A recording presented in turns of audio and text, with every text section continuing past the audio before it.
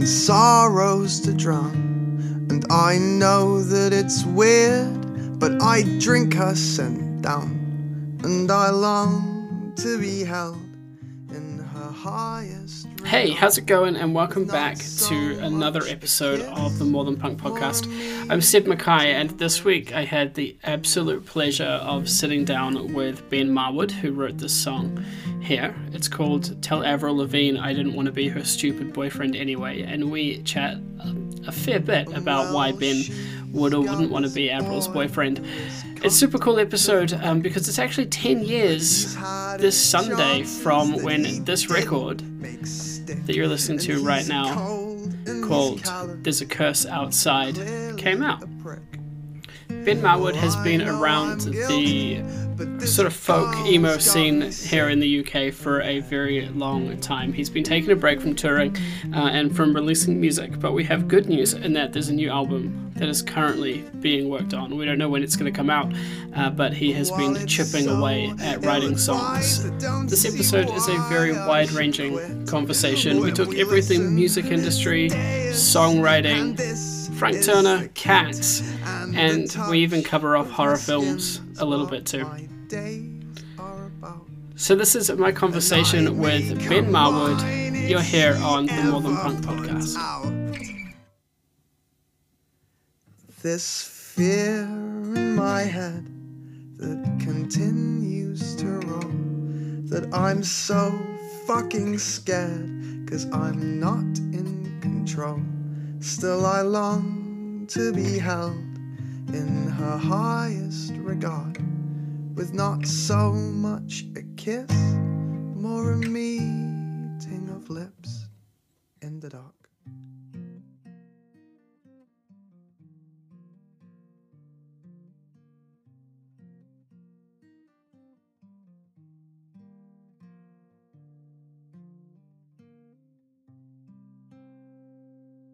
Hello. Hello, how you doing?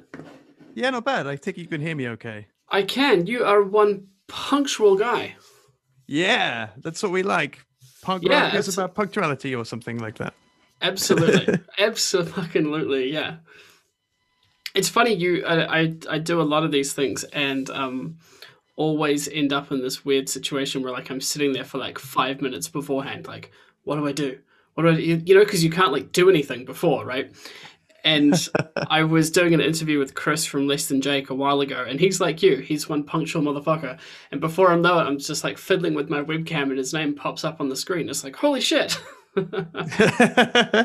Yeah. Well, it's good to finally be able to get a chance to speak to you, man. It's been a long time coming. Man, how long has this podcast been running for? I think we're coming up on episode 20. So I think this is episode 18 or 19. Nice. All right, it's cool. It's gone so fast, dude. Like, it kind of... So I started my life in the music industry, so long ago. 8 years ago or something. And I sort of fell out of it for a bit. And I guess that's something that a lot of people go through. Because, you know what it's like as a musician, but no one really talks about the journalism side of things and that whole... And I sort of use journalism in air quotes here. But a lot of people will be like, yeah, you can write for us, but we're not going to pay you. So there's a lot of like, oh, I have to get a real job. And then I just sort of got back into it. And after, I don't want to say activating a few contacts, sounds like I haven't slipped out of my corporate speak. I sound like an absolute wanker when I say that. After hitting up a few people that I knew, it just started to like really come back. And it was started off as weekly. And it's still kind of weekly, but I've got people emailing me like, when's this going to go out? And I'm like, fuck. So it's a real good time. Like I record a podcast like monthly. It's a friend of mine set up many years ago. It's called Edit Radio. It's like a month. It's like a weekly new music podcast. But there's like 4 of us, and we each take it in turns to do like one a month. Mm-hmm. Yeah, talk to me about that. Well, it's really good fun, but there is so much editing to do. There's so much editing to do. Because to stop myself rambling, I try and keep every podcast like within 45 minutes. Mm-hmm. So there are some days where I've just rambled on about such shit, and then I have to try and edit it down as to. So yeah, I'm familiar with chopping stuff out. There'll be stuff which like I think is absolute gold, and then when I listen to it back, I'm like, okay, that was about nothing, and it was 2 minutes of the podcast. So snip. So there you go. So I'm all in favor of editing out anything that doesn't work. It's a funny thing, I was talking to Nigel Powell from Sad Song Co. the other day, and we were He's talking about, wonderful. isn't he an amazing guy? He's a wonderful man. I love him to bits. I had this awkward story that I told him because apparently I'm really good at sharing awkward stories about how I've almost met people on the podcast. And he was playing with Frank Turner in Auckland a few years ago, and they were all hanging out after the show and all that sort of shit. And I was like, "Oh my god, it's the Sleeping Souls! I should go and talk to them." And I got so scared, and I was like, maybe not." And I remember I went and talked to Tarrant, and I was like, "Yeah, cool. So, yep." And I just, and I was like, at this point, I did this for a fucking job, but like out of like having a reason to be sitting talking to someone, I was just like, I don't know what the fuck I'm going to talk about. So, Man, I love the Sleeping Souls to bits. That I especially I owe them so much, especially Frank. Just they have changed. They changed my life. It's it's I could wax lyrical for hours, but I won't. I mean, we totally should. Like they're such a great band, but they're also such amazing guys. I think it's so understated how sweet those guys are. Yeah, and they work so hard as well. Yeah. I don't really know. It must be difficult for them this year, especially, or last year, including the general pandemic, and what they like having spent so long on the road. What do you do when the road generally isn't there for you anymore? Yeah. Kind of thing. It must be really tough. Yeah, it must be crazy, and I think for a long time, and it's kind of weird having a podcast talking about people that aren't here, but like I remember hearing that Frank didn't have a house for years because he just toured all the time, so he just Yeah. kept everything in a suitcase, and I was like, what must his life be like now? Yeah, I remember having a conversation with Frank on this topic about 10 years ago, where we were like we were out on tour somewhere, and he was like, if I could, I would just live on this bus, and that's it. Like he spent so long on the road that he didn't need a house because he just needed somewhere where he would keep his stuff effectively. Whether it was when I first met him back in, I guess must have been 2006, or maybe this story was 2007. He was just carrying around with him this giant satchel effectively full of all his stuff. It's That's crazy. and that's very different to kind of how I operate. I'm really I need a base of operation. I get kind of nervous if I don't have like a base to work from. Yeah. But he's the opposite. So He's fine wherever you put him, I feel like, and this is a kind of funny thing. I feel like he's probably an outlier like that, but I know that I certainly have like dreams of just being that traveling troubadour. But I think I'm more closely in personality to you. Like the idea of not having somewhere to come back to kind of freaks me the fuck out. Yeah, like it's the idea of being this traveling person who just goes around and plays music and is like in a different town every night with a different set of people every night is so romantic. But it's also, it can be quite detached from the reality of the situation of trying to find a floor to sleep on and then it being a really uncomfortable floor. Did you go through a part in your career where you were like, yes, this is something that I'm going to commit to, or have you always kind of known that you operate better and you feel, healthier and more stable if you've got a base of operations? That's otherwise known as a house. Yeah, or just anywhere. I got into music. Well, I didn't get it. I got into doing the touring stuff really late because I just throughout my 20s, I don't think I was really good enough to be doing it properly. So by the time I got to it, I was maybe in my late 20s when we started touring, and by that time, I think there's like a natural need to have a base, and by then you've kind of set yourself up a base anyway. So I was always a bit right. I have this base, and then oh god, if it turns out really successful, I'll have to make some kind of decision. And there was a point where I was almost there. I was almost at that point, and then my health failed on me, but so that set me off on a different journey in my life. What's that different journey been like? Because adjusting to those big changes is generally hard, but I think if it pulls you away from the direction that you've always seen yourself going, that's even harder, right? Yeah, it was really tough. I'm not someone who, it sounds bizarre, I'm about to say this being like a singer-songwriter who normally does solo shows. I'm not one who loves that much attention.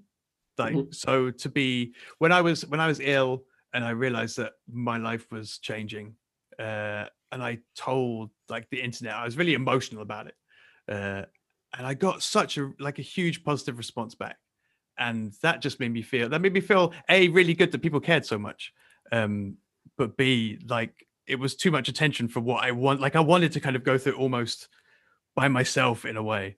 Hmm. um it was tough because every time I thought I was making progress, I would just hit another dip, and it was really hard, and it's still hard today, although I'm better at dealing with it. Like the whole part about illness, I guess, is that if you don't know when it's going to end, uh then it makes you worry even more. But at some point during the process, you kind of have to find a way to push through that. Otherwise, you'd be lying on your back forever, just waiting for it all to be over.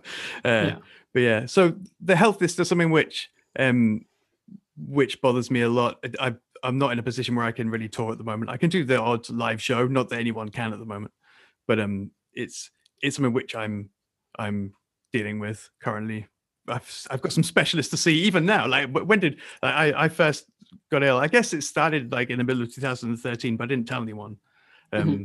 It didn't really kick in that I had to stop doing shows until 2014, and so we're looking now at it's coming up 7 years of me kind of publicly kind of trying to deal with this, and I feel like I'm almost no closer, but that's largely because of the way that the medical world works, unfortunately for me.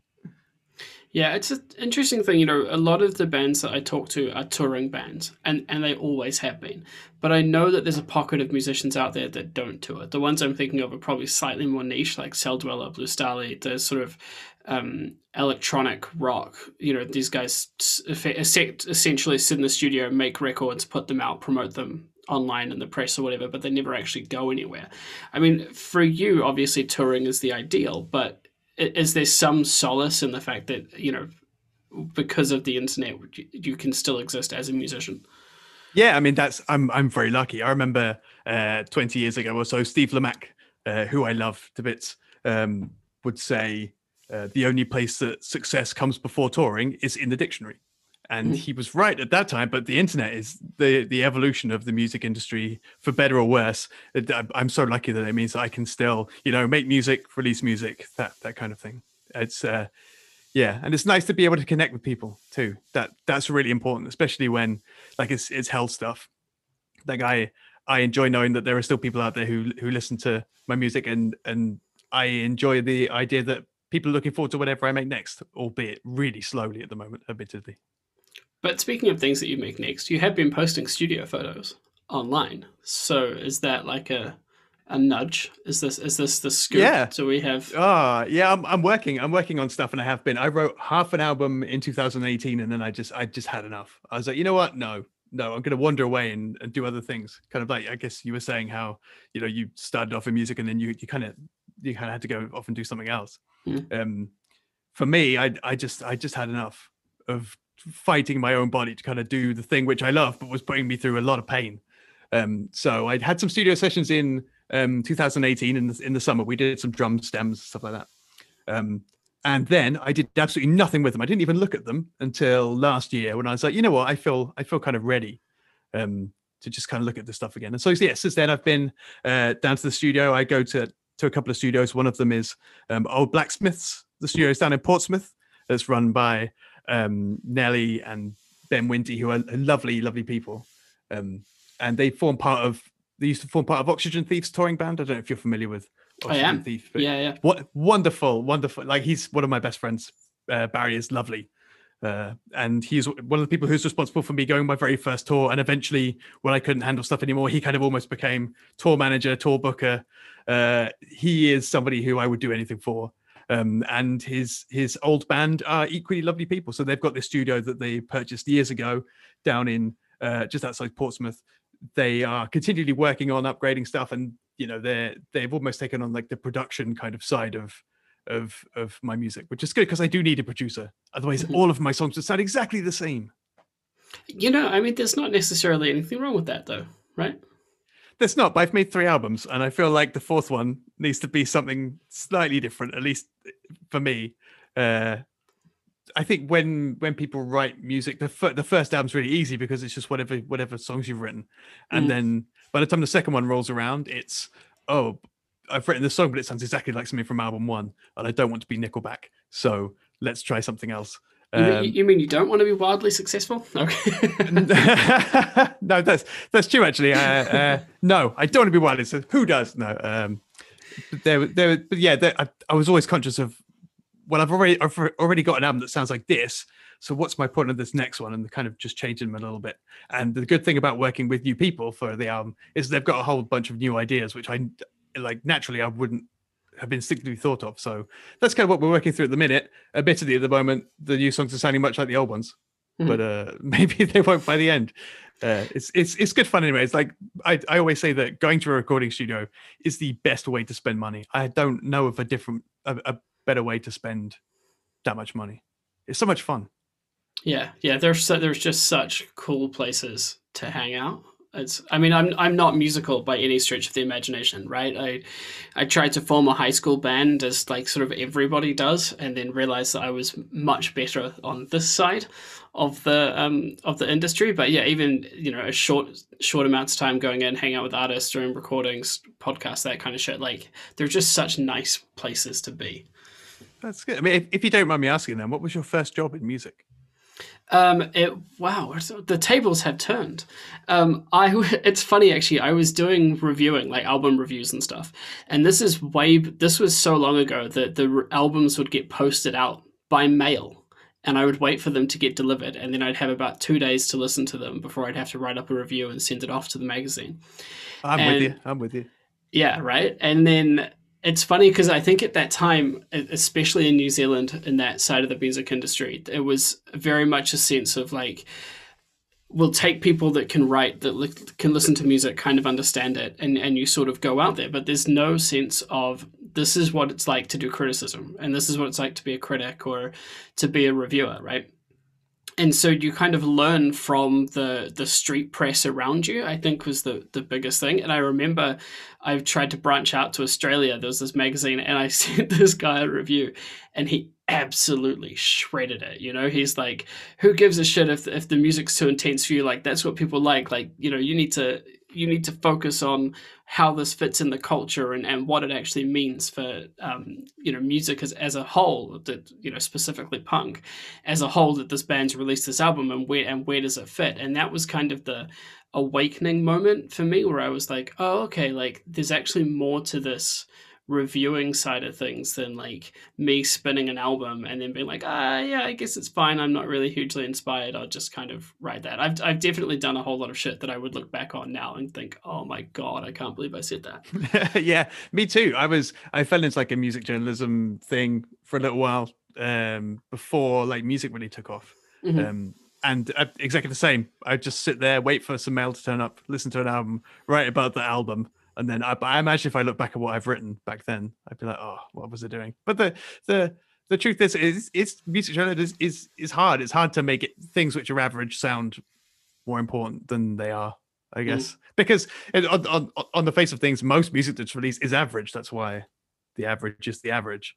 It's about pulling out and focusing on what is different and what is good, which I found that really hard. Yeah, I think it's a challenge. I enjoyed moving into interviewing more once I started to realize I could get away with a whole lot of different stuff.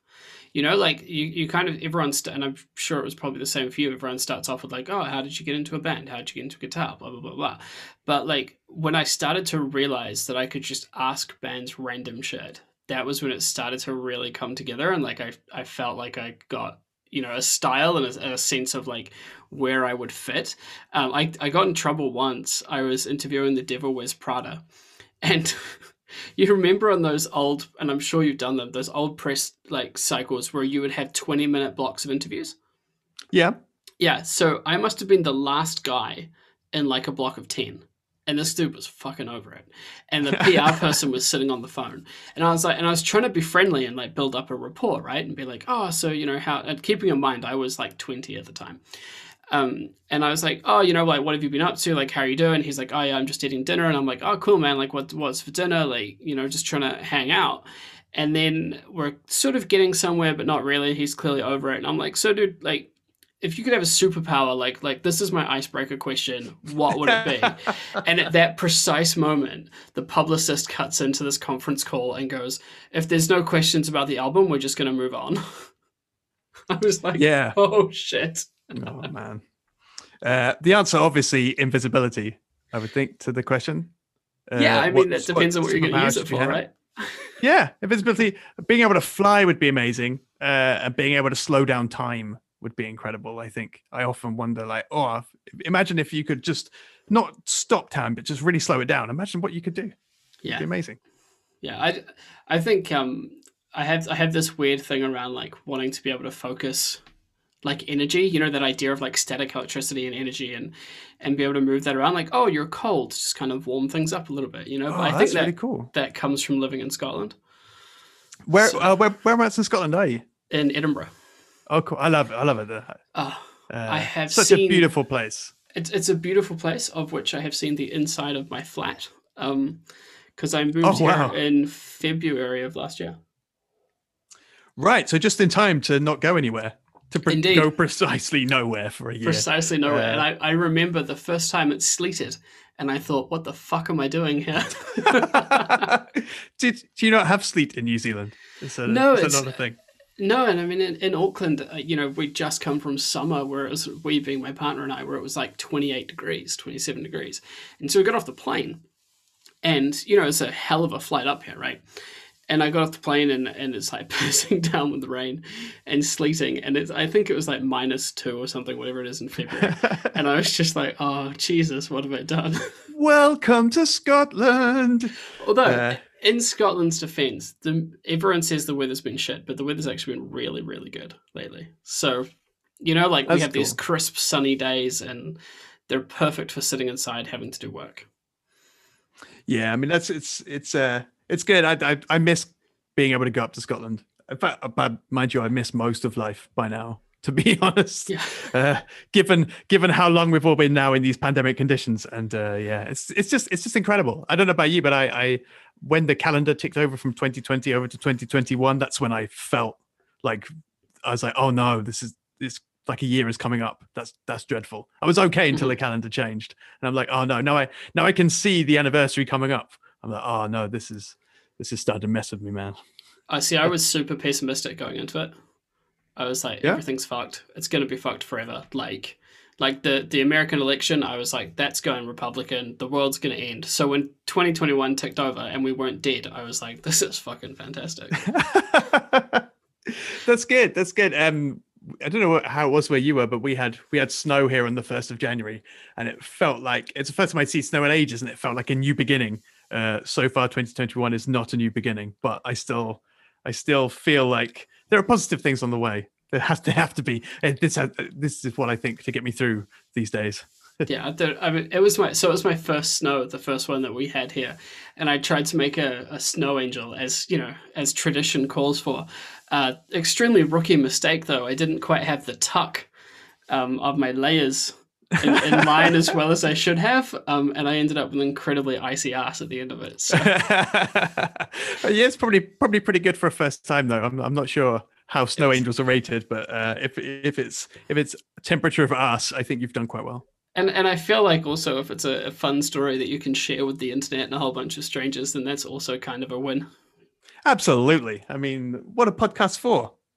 That's the thing. Although, given that this is a loosely music-based podcast, very fucking loosely, I wanted, before you were talking about how you've worked on the album for like a little bit in 2018, you put it down and you're sort of coming back to it.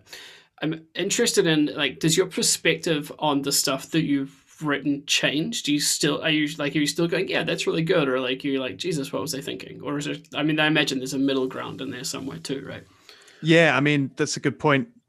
There is the couple of years means that I'm not so enthused about some songs, but then the challenge becomes, right, I know these songs are good because I really loved them a couple of years ago. That means that people will like it when it comes out. I just have to get to a place where I can present it with enthusiasm and, you know, make them be able to hear it for the first time. Because the sad thing is that when you or I or whoever makes an album, in order to go through that process, you've got to hear everything so many times that by the time you get to the end, you just can't hear it anymore. I would love to be able to go and listen to stuff for the first time that I've recorded, or like, I would love to have that first listen of an album of my stuff without already going in with so much baggage. But so that's the challenge, is how do I present all this kind of this older stuff, these songs which are a few years old now?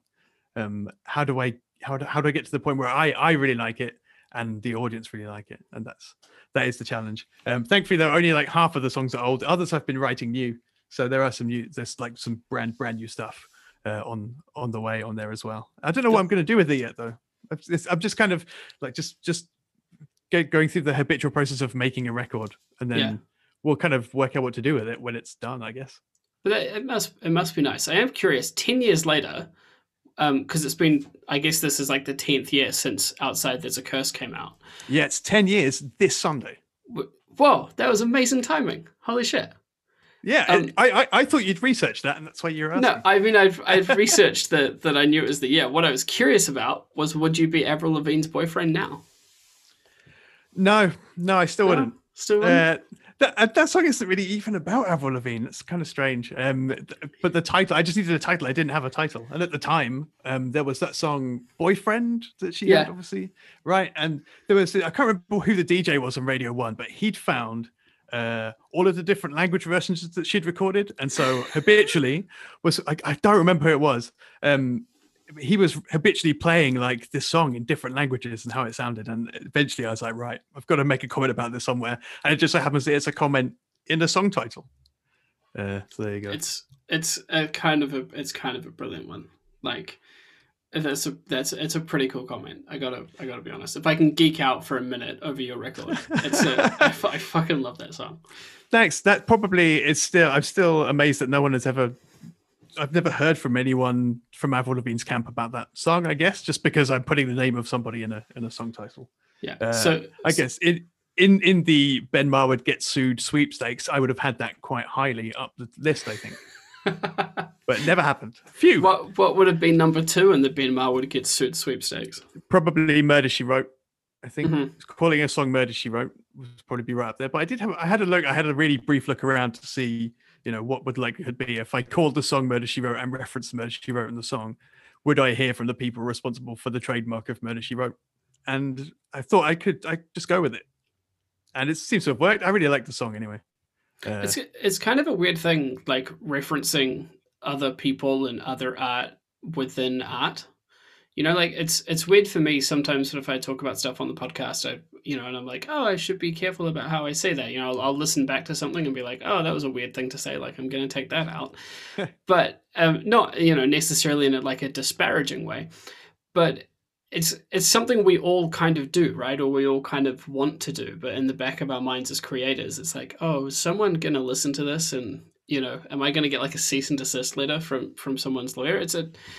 I feel like it's a strange state of affairs. Maybe that's just me. Yeah, in a way, it's really punk to get a cease and desist letter, probably. So if you got one, you could frame it. I mean, who was it? Was it Danger Mouse who years and years ago put the White Album and the Black Album together, and then got a cease and desist from somewhere, and he framed that. But it's but certainly, but the problem with putting like pop culture references into songs is that it means that it guarantees that your songs will age poorly. Because there's that song J.J. Abrams from the first album as well, which references a whole bunch of pop culture stuff. And I feel like if I have to play that now, there's going to be a time where I have to say, right, so 10 years ago, this is what was popular, and I'm going to have to list like all of the references in there, and then just to make the song make sense. It's like that whole thing of kids growing up now without buttons on their phones. Like they've just never known what it's like to have to push the A button, the 2 button multiple times. Yeah. And it's the old adage of, I gave a child a book to read and he didn't know how to open it because it wasn't his tablet, that kind of thing. But the ultimate one of that is giving somebody who's never seen one of those old fashioned phones where you have to dial the numbers around in a circle. I remember having one of those ones like in my house when I was a kid. And I bet that's the ultimate test of, can you make this phone work? Can you dial this number on this old turn dial phone? If I'm being completely honest, I think I would fail at that. I was sort of on the cusp of those and landlines, so I remember them being around. but I more remember going from having like a landline where you had to drag the cord through to your bedroom to having like a wireless walkabout phone, you know? The freedom, man. The Yeah. freedom that gave you. Yeah, man. I remember trying to do prank calls with those, like quietly, as the phone looped outside the kitchen window, and we stood outside with it. Like, I stood outside with my friends trying to make prank calls, being like, "Oh my god, I hope no one hears us." Oh man, yeah. But there you go. So, yeah, I think my brother, one of my younger brothers, tried to make a prank call once, and he accidentally recorded it. There was like a record function on phones as well back then. He accidentally recorded himself doing the evidence. That would be an excellent album opener. Oh yeah, absolutely. I don't know what happened with it. I imagine it's destroyed. Yeah, I Never imagine. Mind you, I think the last album opener that I did had a recording of me as like a child on it. So there must be some old recording somewhere. There was one review that said that was my son, but as far as I know, I don't have a son. That would be a weird way to find out that you had a kid. Yeah, that if I accidentally included audio from him on a track, I was like, where? By the way, where did we get this audio? I've been meaning to tell you, you have a son. I feel like they can write that into the next Star Wars, I reckon. That's stuff. I think, we've been talking a bit about like music journalism and that kind of questioning thing. And I think that's the funny thing now about what makes this being, podcasts and all that kind of shit. I don't really consider myself a journalism, right? It's more of just like hanging out. But that thing with like, you guys are so accessible to us now, like yourself especially, right? You've got your email on your Twitter, like I feel like people can just get in touch and chat anyway. And so it puts a bit of pressure on to make sure that this is kind of remotely interesting, And that I've got to be interesting for you is what I mean. Yeah, although I guess it's probably my job to be as interesting. I'm never sure if I'm any good at that. So that's why I don't tend to do too many interviews and stuff, I guess, because of the pressure of being interesting. So it's nice that we can just chat about random shit. It's good so far. Yeah, that's always nice. It's like, it's going well so far. I haven't reached out to the label and told them to annex you. Great. Thanks, man. Appreciate it. Yeah, no, it's good. No, and I mean, because that's the thing, right? Is we talk about people being like open and more connected and stuff. But like me, you don't seem mad keen on social, right? Like you kind of tweet like once a month or whatever. Yeah. Facebook every couple of years. Like, is there a sense for you of wanting to, I don't know, just be the songwriter singer without having to kind of be infinitely internet interesting and memeable and all that sort of shit? Yeah, I went through a phase of I got a new phone, I think is what it was. And then it was the whole, when I went to download all the apps, I'm like, do I really want Facebook or Twitter on my phone? I'm like, no, actually, I don't think I do. I mean, I used to be so into social media, but what I did was I ended up just spending my whole time looking down at my phone, like forever.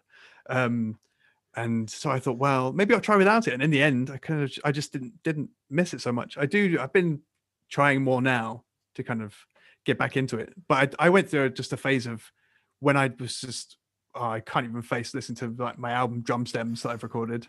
I let my website go and that kind of thing. And I just went through this phase of, I'm just going to go, having been doing this music stuff and then having been worrying about my health. I'm just going to go and be like a normal person for like a while, quote unquote normal. I'm just going to go and just do some things that don't involve talking to people. And so I watched a load of horror films, loads of them. I really love horror films. I got married. That was fun. Hey. Just did just normal, quote unquote normal everyday life. Like watch The West Wing. Never watched The West Wing before. Also never seen it. Oh, you should. It's great. It's aged really well because it looks back at a time when American politics weren't a complete nightmare.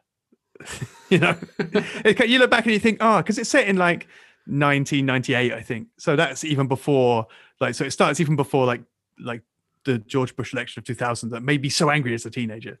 Yeah. But looking back at it, I'm like, it's like looking back at the good old days of 1998. This is crazy.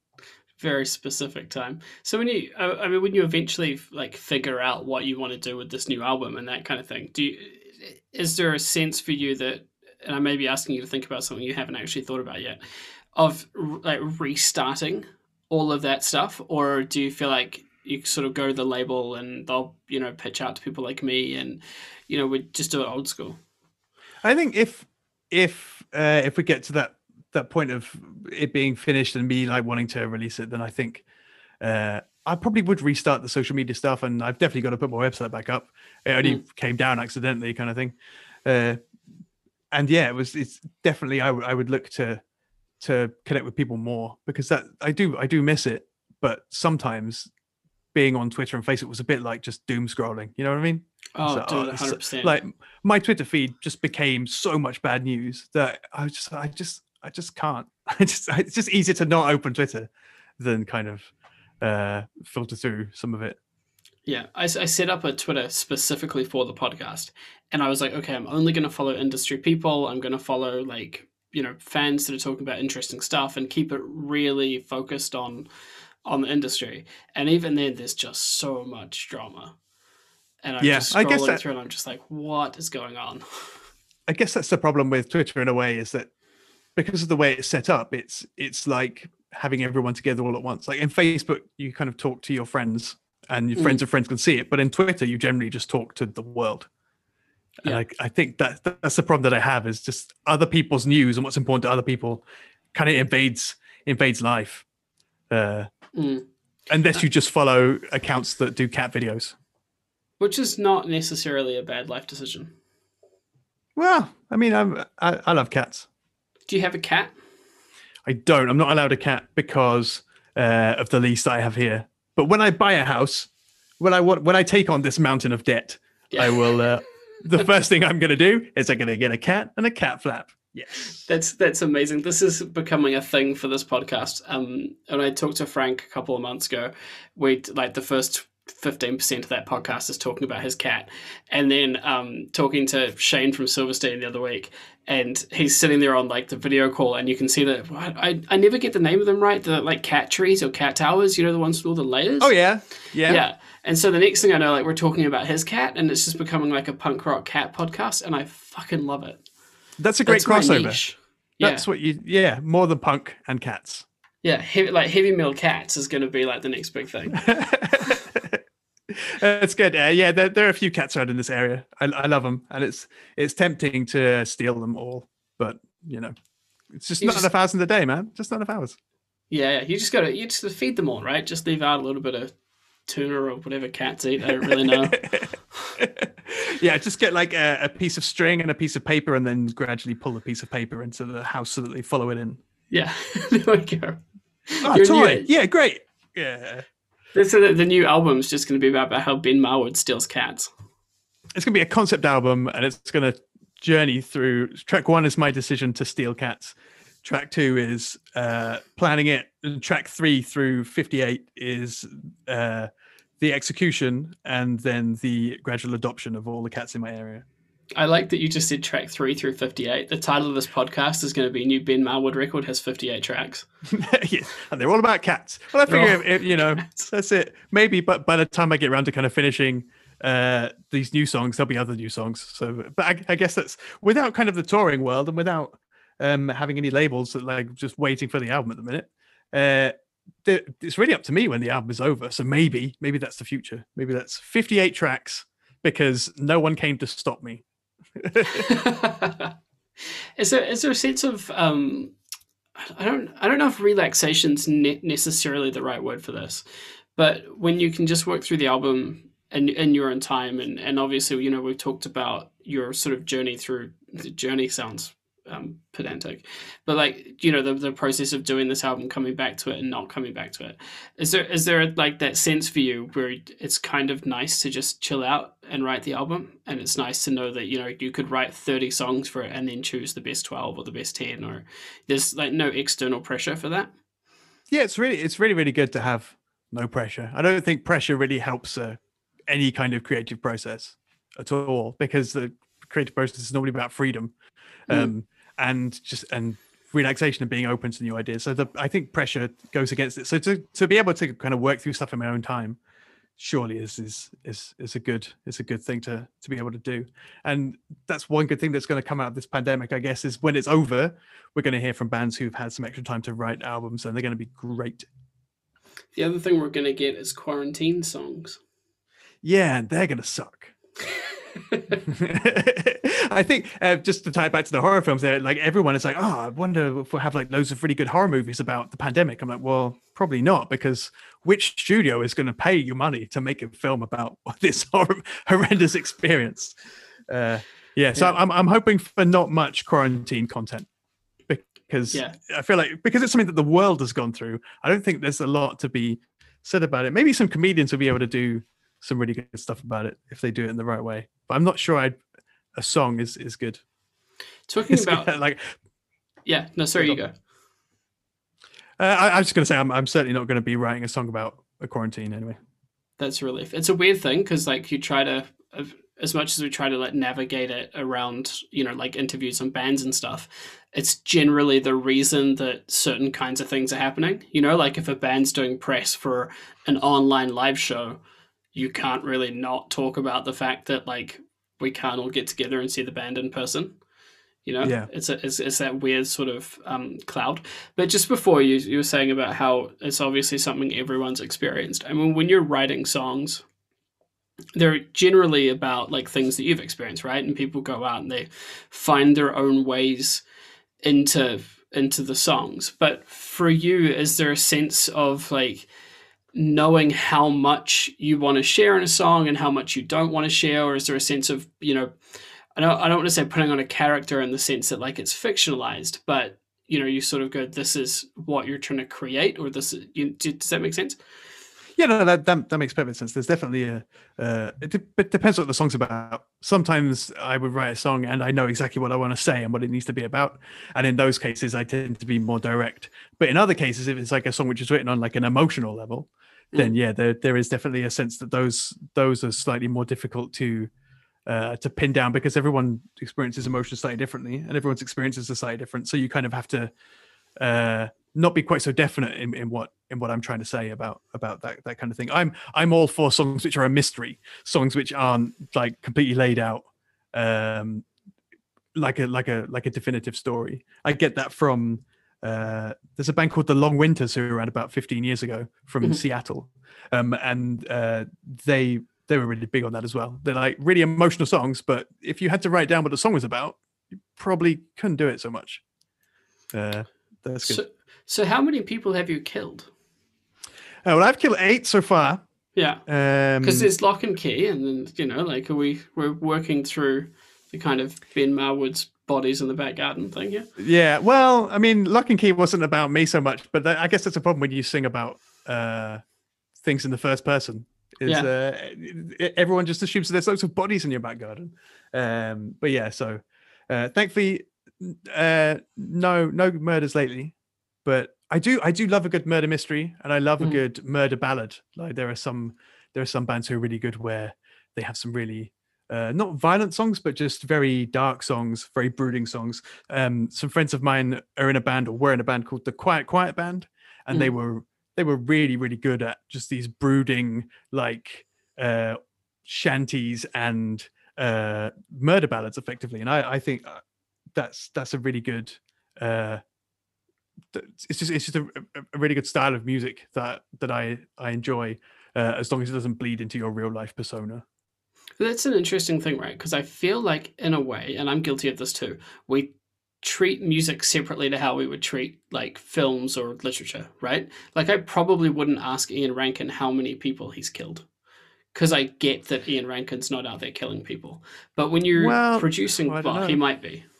I actually don't. I can't definitively say that. The reason that you've never seen that question written down in an interview is because I hear that anyone who asks Ian Rankin that question disappears shortly afterwards. And I'm about to find out that that's also true for people that ask Ben Marwood that question.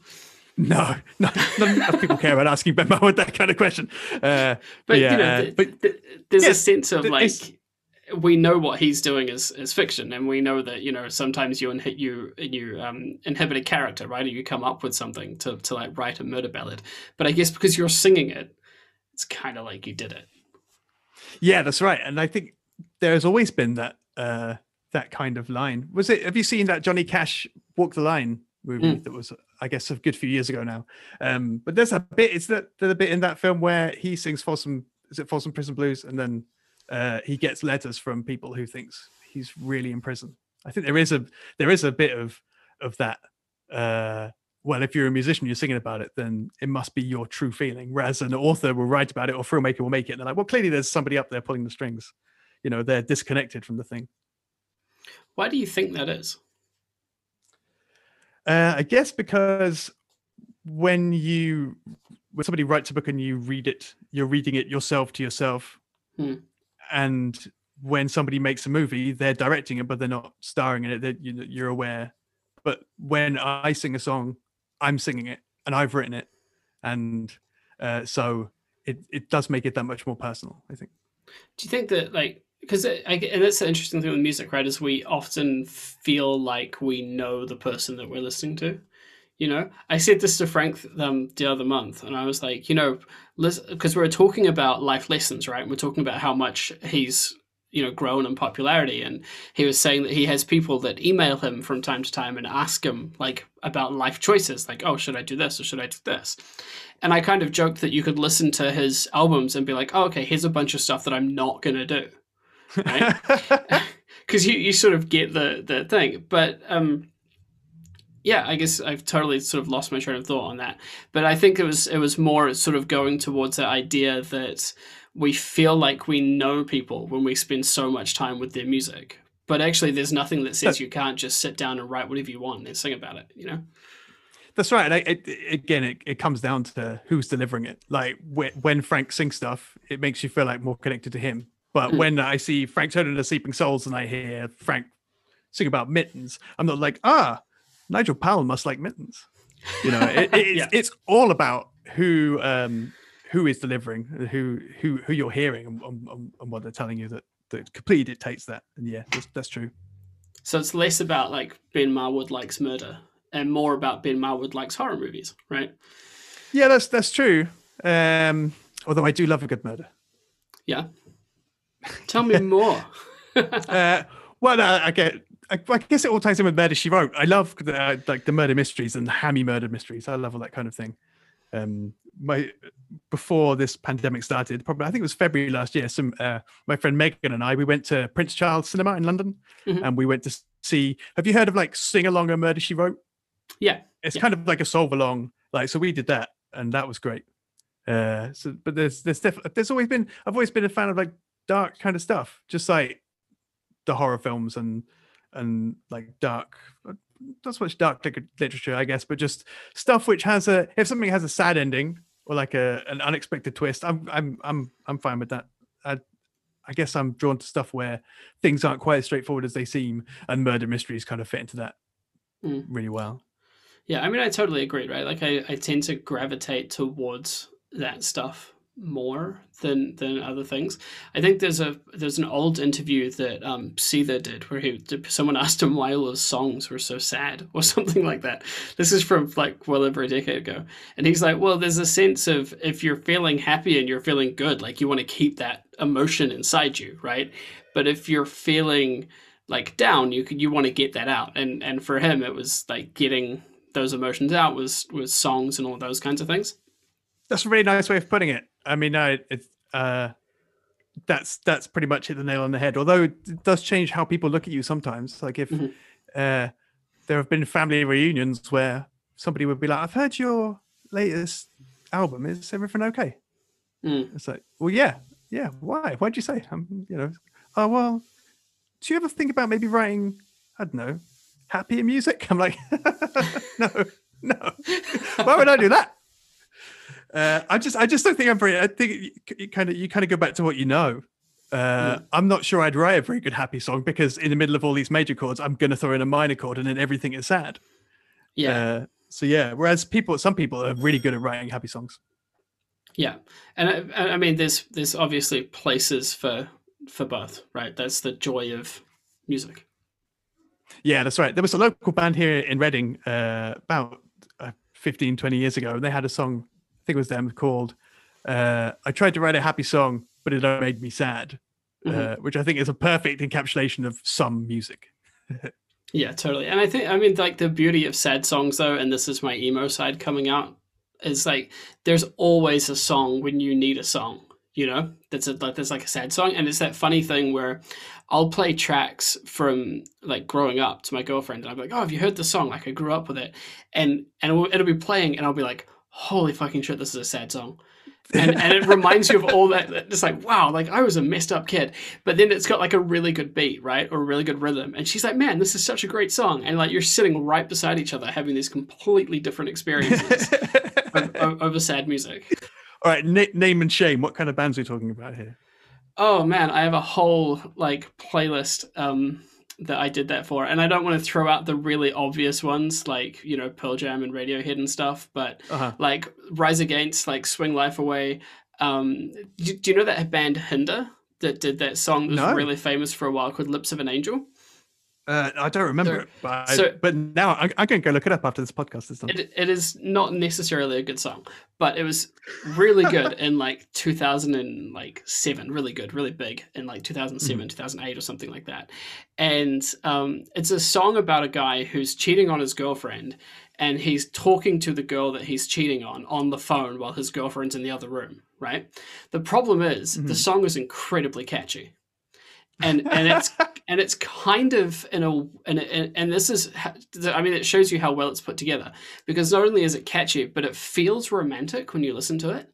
You know, like he's telling this girl that he's calling, that's like she's got the lips of an angel and he misses her and he loves her, but you're kind of having to remind yourself that there's literally someone in the other room, and like that's why he's whispering, because he's a dickhead, you know. Wow. And you're listening to it like, wow, this guy's such a dick, but also the song is so catchy and feels quasi romantic. That's the kind of dark stuff I can get behind. Yeah. Cool. Yeah. Or like that Puddle of Mud song. What is it? She Hates Me. That one's such a good one too. I remember that one. That's probably the only Puddle of Mud song I could name. I think it's the only Puddle of Mud song anyone could name. Occasionally I sing that to my wife. Yeah. Yeah. I don't know why. But in terms of music going back to what you were originally saying, in terms of that kind of music where you can have two people having completely different experiences, I'm like that when I listen to bands like Saves the Day from like years and years ago. It encapsulated the time perfectly in my life where I thought they were the best band in the world for about a month. And now when I listen to it, I'm having both those experiences. I'm remembering what it's like now, and I'm hearing it, you know, what it was like then, and I'm hearing it now, and I'm like, somewhere in the middle is reality. But some of those Saves the Day songs are great. Yeah, and that's the funny thing around, and I often wonder if it's the same for, you know, like people like yourself. When we listen to music and we go back and we're like, man, I've really aged out of this band. But do you feel like you've aged out of stuff that you write? Yeah, I think so. Just because like some songs age better than others. Like there are some songs that now I'm not sure I'd be able to remember how to play from stuff like that. Or there's probably not even like the older stuff. There are probably songs from the last album I did that if you asked me how to play them now, I'd be like, I'm not even sure. I don't even remember writing this song. That's the sign of a good song, isn't it? Yeah, so there are definitely, plus the stuff that you say that you want to say, there must be songs that I wrote when I was about 20, when I was far more angrier and but at the same time with far more hope, like in general. I probably would listen to that and be like, oh, no, stop that. Who is this boy? You know, but there you go. It's just part of life. Yeah, totally. And I guess that's the fun thing about them, right? Is they kind of act as time capsules in their own way, except not just for you. You know, like they're time capsules for like everyone that listens to them. Yeah. Yeah. Like I remember the first song of yours that I heard, because I found you through there's that song that Frank Turner's got, and he like lists a whole bunch of people, and you're one of them. And it's you and Sean McGowan, I think, and someone else in this verse. And I was like, oh, that sounds interesting. Like, I'll check out these artists. But I remember the first song of yours that I heard was the Postal Service cover, The District Sleeps Alone. I mean, like, awesome song, awesome cover, right? But, like, every time I hear the Postal Service version of it, I think of your version of it. Because that was my introduction to the Postal Service as well, and that sort of weird musical web of the way everything comes out. That's really nice of you. That's a really nice compliment to kind of get. I mean, for a start, I love that Frank has me in a song. I think that and I'm not sure how I could ever repay him. I think the song is "Pass It Along." Maybe that's the one. Yeah. That's great. And in terms of the Postal Service cover, the Postal Service was so great. I'm not sure I could think of another band who just pretty much had one album but it was such a good album that you don't necessarily ever need another one. I mean, that's the ideal, right? If I did a podcast and it was such a good podcast that I could just do that and leave it as my legacy.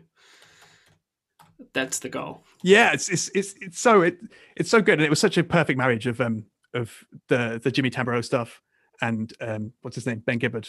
They work together so well. I think there's also like there's a bit of romance in there about how they communicated by mail, and that's how they got it called the Postal Service. Yeah, could you imagine that, communicating by mail? It sounds so nice, and yet. Yeah, I mean the only mail I get these days is bills or BT telling me that my TV package is changing. So I would love to get like a USB stick or something in the mail from someone.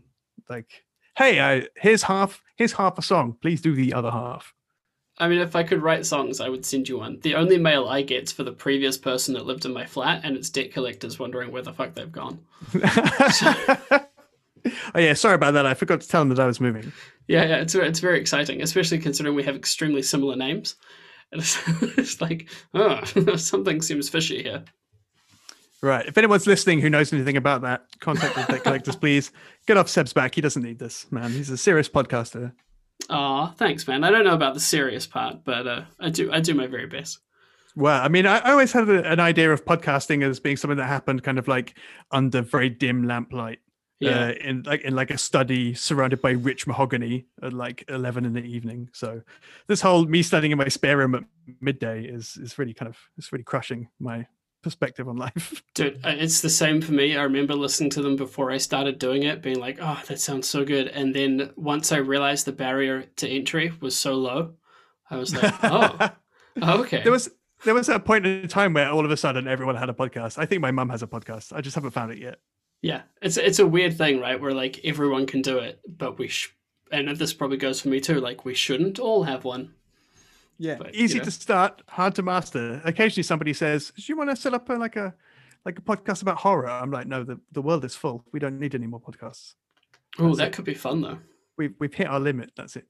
Although there are some really good podcasts that are still coming out now, like the band Tongue. Have you heard of the band Tongue? They're based in like London. I think they're like electronica folk kind of stuff. They've got like a new podcast called Tongue Presents the Dead Club, or just Tongue Presents Dead Club, cool.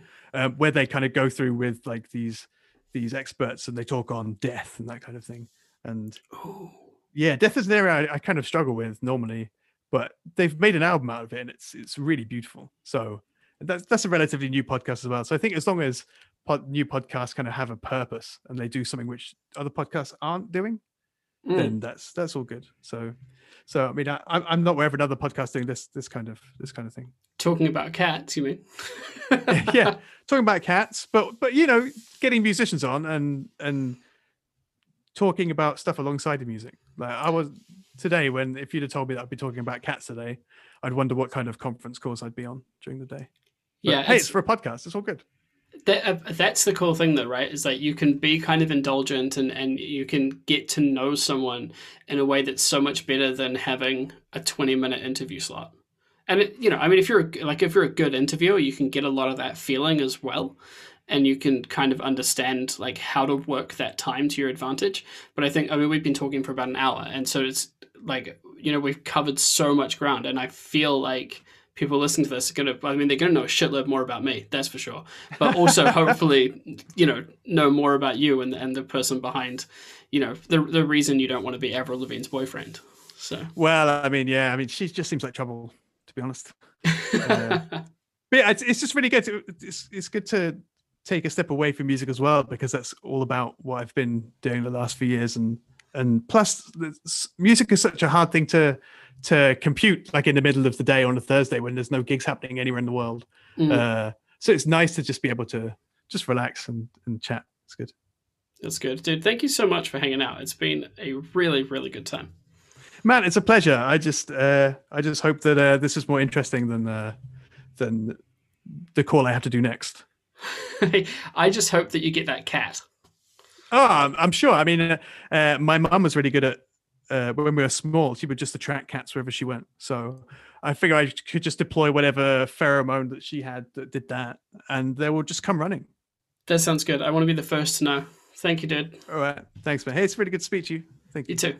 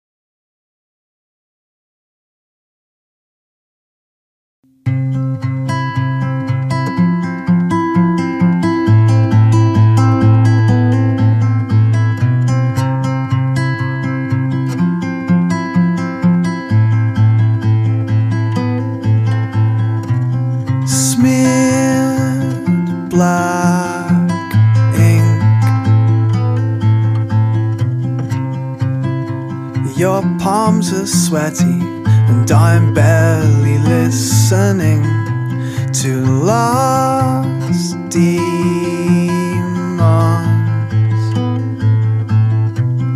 I'm staring at the asphalt, wondering what's buried underneath where I am.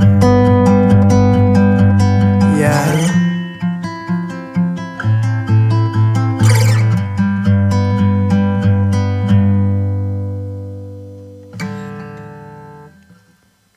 Wear my badge, a vinyl sticker with big block letters adhering to my chest, tells your new friends